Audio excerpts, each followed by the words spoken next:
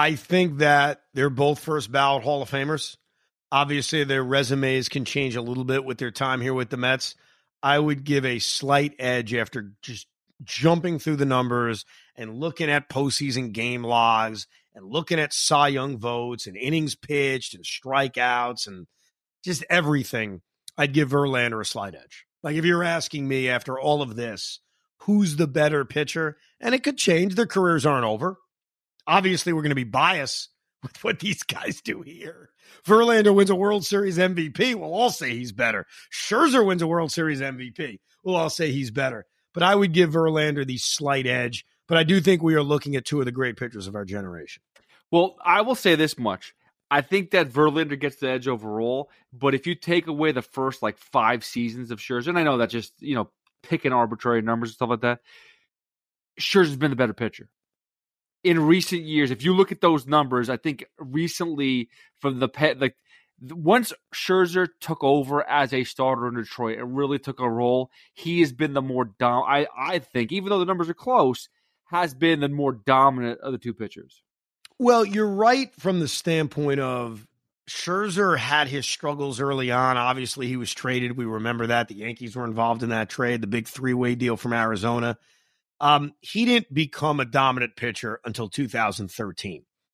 Justin Verlander was in the midst of his career by this point. He had already won a Cy Young. He'd already won an MVP. He'd already had a bunch of top 3 finishes. Now, Verlander also wasn't perfect early in his career either. Like when he won Rookie of the Year in 2006, he had a 3.6 ERA. He had a 4.80 ERA in 2008. Actually led the league in losses if you care about that stuff. Verlander's real dominant breakthrough was probably 2010 and then over the top 2011 when he won the Cy Young and the MVP. But you're right in terms of Scherzer didn't become a big-time guy till 2013. Verlander's had some down years. Like in 2014, at 31 years old, he sucked. Like he had a 4.5 ERA and then he was hurt in 2015. And Verlander has credited that with what really changed his career, that he realized how important it was to take care of himself. That struggle that he had in the midst of his career really led to him kind of being the guy who could still be around at 40 years old. It's very, very close, by the way. Very, very close. And I do think that our opinions on both guys will be altered greatly based on what they do for us. Max's first year with the Mets was a fine regular season. He missed a lot of time, but it didn't bother us because the Mets won 101 games. It's not like him missing regular season time was detrimental to the team. It wasn't. I mean, you want to nitpick, well, if they win one extra game, they win the division. Listen, the guy was great when he pitched. The problem was in the 2 most important starts, he sucked. That's what Max is going to have to battle. And what's funny about that is the exact opposite could happen this year. What I mean by that is, I'll use Verlander as an example. What if he pitches to like a 3.80 ERA? He goes out, he makes his starts. He's average. He's mediocre, right? And we're like, what the F is this? We're paying this guy $40+ million. Guy won the Cy Young last year. He has a 4 ERA, right? Now the playoffs come around and he dominates. We'll take that. Like his legacy to us will be, that guy was amazing. It's like the Garrett Cole effect. It's what you do in October for us that's going to define how we view you. Well, that was the whole DeGrom thing. And I don't want to put cold water on the whole topic with bringing back the bad memories of DeGrom. But the reality is he was hurt for the majority of the season. I said it didn't make a difference what he did. If he's available for October, that's where we need him and Scherzer the most. And DeGrom pitched fine in the playoffs. And that's what we need out of both Scherzer and Verlander. The regular season's good. Listen, the regular season is going to be a very similar thing that happened last year. I don't know if 100+ wins is in the forefront, but 90 wins at least, and we're going to get to the playoffs, and it's going to come down to the big 3, in my opinion, because Kodai Senga is going to be involved in that. That's also assuming, and look, we're all positive enough to think, hey, this is a playoff team, but that's also assuming that it's just a stress-free, they're going to make the playoffs kind of season. Like, you still have to secure a playoff spot. If Verlander or Scherzer misses time or is average and they're battling for a playoff spot, it's viewed differently. The Mets were never battling for a playoff spot in 2022. It was simply battling for the division, which we wanted, but not for a playoff spot. As far as opening day is concerned, I put a poll out about 4 or 5 days ago asking Met fans, who do you want to have start opening day? Very innocent question. I also acknowledge it doesn't matter that much. It's a symbolic thing who starts opening day. Last year, the Mets won 101 games. The opening day starter was Tylor Megill. So trust me, I understand what all of that means, but it's still a fun thing. You know what I mean? It's like it's a symbolic thing. You look at the history of this franchise, the all-time record holder for opening day starts it's not even a surprise, it's Tom Seaver. He made 11 opening day starts. 11. Now, here are the guys who made multiple opening day starts. Doc Gooden made 8, which is a huge number as well. By the way, Seaver 1 at 11, Doc number 2 at 8. Not a surprise. I think we all would have gotten that. There are 2 gentlemen tied for third who made 4 opening day starts. That's the third place tally. Can you name those 2 guys? Oliver Perez. No, just kidding. It's Oliver Perez. I want to say David Cone. David Cone did not. David Cone made 1 opening day start. So he's made 1, but only 1. Steve Traskell. Steve Traxel never made an opening day start. Then I'm lost. I don't know. You ready for this? I mean, 'cause one of them is going to make you cringe. Tommy Glavine made 4 opening day starts. And if memory serves correct, I would say it was 03, 04, not 05 because of Pedro. So then I would say 06 and 07. I think with the 4 that he made. Johan Santana made 4 opening day starts. After that, the guys with 3, Al Leiter, Bobby Jones, Jacob deGrom. Jacob actually ended up making 3 opening day starts. The guys with multiple opening day starts, Craig Swan, Little Al Jackson, Roger Craig, Noah Syndergaard. How about that? And then all the other guys that made 1, Tylor Megill, Bartolo Colon, Matt Harvey, Dylan G, Jonathan Neese, Mike Pelfrey, Pedro Martinez, Mike Hampton, Pete Harnish, David Cone, Bobby Ojeda, Mike Torres, Pat Zachary, Jerry Kuzman, Fat Jack Fisher, and Don Cardwell. So there's your list of opening day guys. So Verlander or Scherzer or Senga or Quintana, anybody would make the first. We're adding somebody to the list of a guy making their first opening day start. So I put the poll out there, about 10,000 votes, and it was overwhelming. Max Scherzer secured the vote with 69% of the vote. Couple of the thoughts I got. Matt Grasso said, it's Scherzer. Scherzer has seniority. I love you, Brutus. Max Scherzer. It's his rotation now. Max should start. Chris, Scherzer. He's in year 2. Verlander, even though he's the reigning Cy Young Award winner, is only in year 1. So you got a lot of that. A lot of, hey, this guy's been here for 2 years. Jeff Betts had a good answer. How about neither? Let's load management these guys till July. You'll never make it a full season with this staff. Look at Max at the end of last season. While you may be right about being careful and load management and however you want to phrase it, yeah, I don't think it makes sense to wait till July. Would you not want to put Kodai Senga out there? Like, get the new toy out of the way? That would be a great way to break the tie. Like, we're just going to give it to Kodai, who's probably started a bunch of opening day starts himself. David Oreschke says, it's Scherzer. It shouldn't even be a question. Well, I mean, David is with the majority because 69% said Max Scherzer. So obviously, people think it's a dumb question. Mr. Met says Justin Verlander only because then it would be Cy Young versus Cy Young. Oh, because he's thinking of Sandy Alcantara, who the Mets are facing on opening day. Moshe says Verlander because it adds to the opening day hype. PMAC Many Sports says they'll both be hurt out of spring training. Dick. But most people, like I'm going through, most people say Max based on the fact he's been here for an extra year, which I don't know, man. That doesn't really mean anything to me. Like, yeah, he's been here for a year, but do we really have that emotional attachment to say it's got to be him? I mean, the only thing you could say is like it's almost like the symbolism of Pedro Martinez, right? Pedro Martinez kind of put the Mets back on the map, and then other people started coming over, whether it was Carlos Beltran and then making the trade for Ledoux. So in that sense, if you want to say Max Scherzer chose the Mets, and now all these other players have now fallen in line with him, if you want to consider him the leader because of that, but I look at the other way. Verlander, we've just went back and forth who's the better one. I still toss up. But Verlander just won the Cy Young. He's the best pitcher of baseball at the moment. You give him the nod.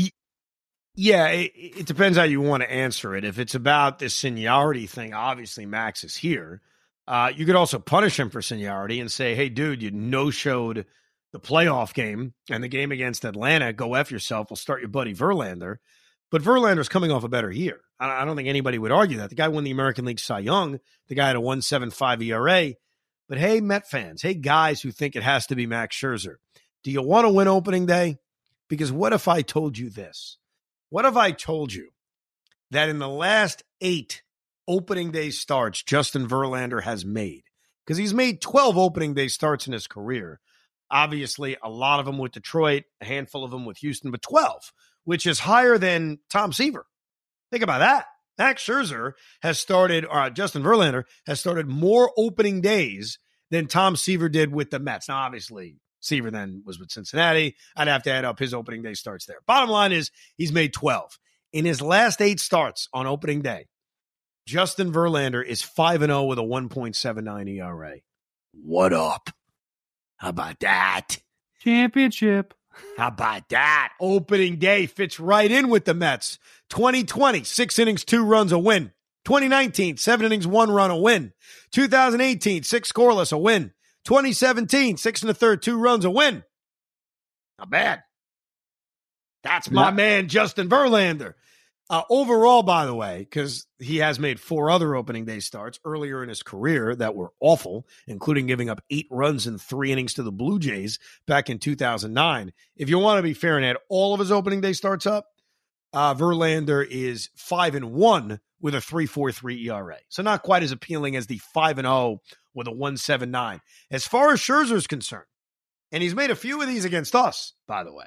He's made 2 opening day starts against the New York Mets. The Mets won both games. That's a true story right there. He's 1-3, but he does have a good ERA, 2.72. He started opening day in 2021, his last one with Washington, 6 innings, 4 runs, no decision. He started the weird opening day against the Yankees in 2020, 5 1/3 innings, 4 runs, got the loss. Started opening day against DeGrom in 2019, pitched really well. Pitched into the 8th, only allowed 2 runs. That's when he gave up the home run to Cano in the first inning. And we all thought, oh, Robbie Cano's back, baby. So the opening day numbers, they're fine. It is what it is. I want to win. I want to win. That means Verlander. Yeah. My vote's for Verlander for opening day. Do you agree with that? Yeah, I do. And especially after that, like I want to win it. And if Verlander's going to have does it make a difference of the numbers? At the end of the day, you want the W, which means Verlander will give you that. If you said the 5-0 the past few starts, I'm down for that. Yeah, my reasoning for Verlander is twofold. Number one, I'm rewarding him for having a better year last year. He had a better year than Max Scherzer.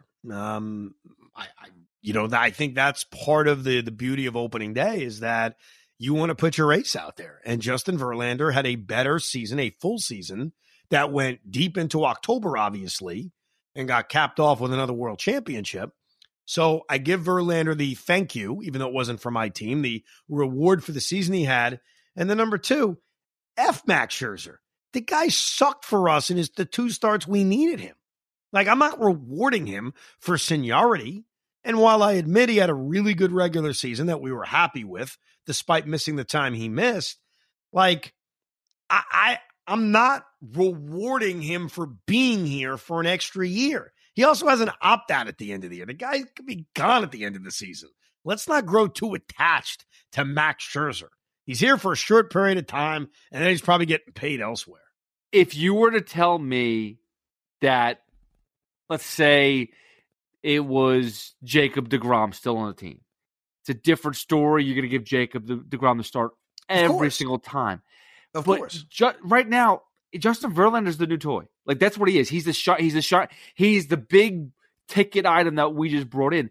It makes no sense to like save him for like an extra day. That's the guy that the fans were craving for as soon as we heard that deGrom was gone. We got to bring in Verlander. That's who you got to bring in. Show it to the people. That's what the people want. Look, if Jake was here, this would not be a discussion. Put it that way. I wouldn't have even bothered with a podcast on it because it's like, of course, what are you talking about? Of course it's going to be Jacob deGrom. But it is a little different when you're talking about two guys that we don't have an emotional tie to. Now, one thing to keep in mind, the Mets open the season in Miami against the Marlins, so they will face Sandy Alcantara, assuming he's healthy. They play 4 games against Miami, and they play 3 games against Milwaukee, and there's no off day. Like, it is straight up game. I apologize. No, I'm right. Game with Miami, and then game. So you really can't mess around with, we have extra days. Let's skip this guy. We don't need a 5th starter. But opening day's on the road. So if Verlander starts game 1, Scherzer starts game 2, Senga starts game 3, now we're up to game 4, and it's Carlos Carrasco. Game 5 is Quintana. Game 6 is back to the top of the rotation with Verlander. Game 7 is Scherzer. That leads you to game 8, which is the home opener, which means, and remember, they're in Miami, they're in Milwaukee, there's no rainouts, so you don't have to worry about, there could be a rainout. Those games are all being played. That means whoever the 3rd starter is for the New York Mets will start the home opener, which in a lot of ways maybe matters more to us. It's at Citi Field. It's when the crowd's back in the building. So assuming Kodai Senga is the 3rd starter, that would mean, Mr. Hoffman, that you're going to get your wish. Kodai Senga is going to start the home opener for the New York Metropolitans. That's what I'm talking about. That's what I want to see. Big press situation because that place is going to be packed. It's going to be swarmed. You're going to be there. I'm going to be there. I want to see Senga starting at Citi Field for the home opener. Now, that's assuming Senga's the 3rd guy. It could always be Carlos Carrasco. Or there could be some kind of nagging injury that pushes somebody back a couple of days. And then we get Tyler McGill. Yeah, think about it. Last year, after all that, deGrom gets hurt, Scherzer gets hurt. We don't want to screw around with days too much. Here's Tyler McGill. And we ended up okay. The season ended up going okay during the regular season. Either that or they're going to start Brooks Raley as the opener. My man. Brooks Raleigh, my man. All right. It is official. Our rewatch game, the game that we, or you elected, everybody out there elected, for us to rewatch and then analyze as a podcast, will be Game 7 of the 1986 World Series. So, on the podcast that will come out on late Super Sunday, the Monday after the Super Bowl, that will be the podcast. So, we're giving you a week and a half, 2 weeks almost, to watch this game. If you can't watch it in that time, not a big deal. The podcast will be sitting there waiting for you for wherever you're done. So there's no rush. But it will be Game 7 of the 1986 World Series. I'll tweet the game out a little bit. It's on YouTube. We can connect it on the podcast. So when you download and you see the description of whatever we're talking about, maybe for a couple of episodes, we'll include the link so you can click on it. But we'll do that on the Sunday, Monday, because usually we post these things late Sunday night or late Wednesday night. Those are the twice a week we've been doing during the off season, unless we throw a bonus in there or breaking news. So figure that'll be for the podcast during Super Bowl weekend. So with no football coming up this weekend, plenty of time to watch it.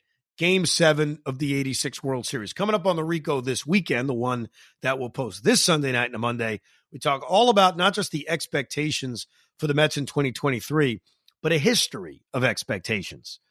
Where Mets expectations have been for the last 30 years going into a season. Some of it will surprise you. You sort of forget what expectations are once the season occurs. So we'll focus on that coming up this weekend on Rico Brone. You can obviously email the podcast anytime you want, thericob@gmail.com, thericob@gmail.com. And obviously, you can tweet at us whenever you want. We're a few weeks away from spring training. Let's freaking go.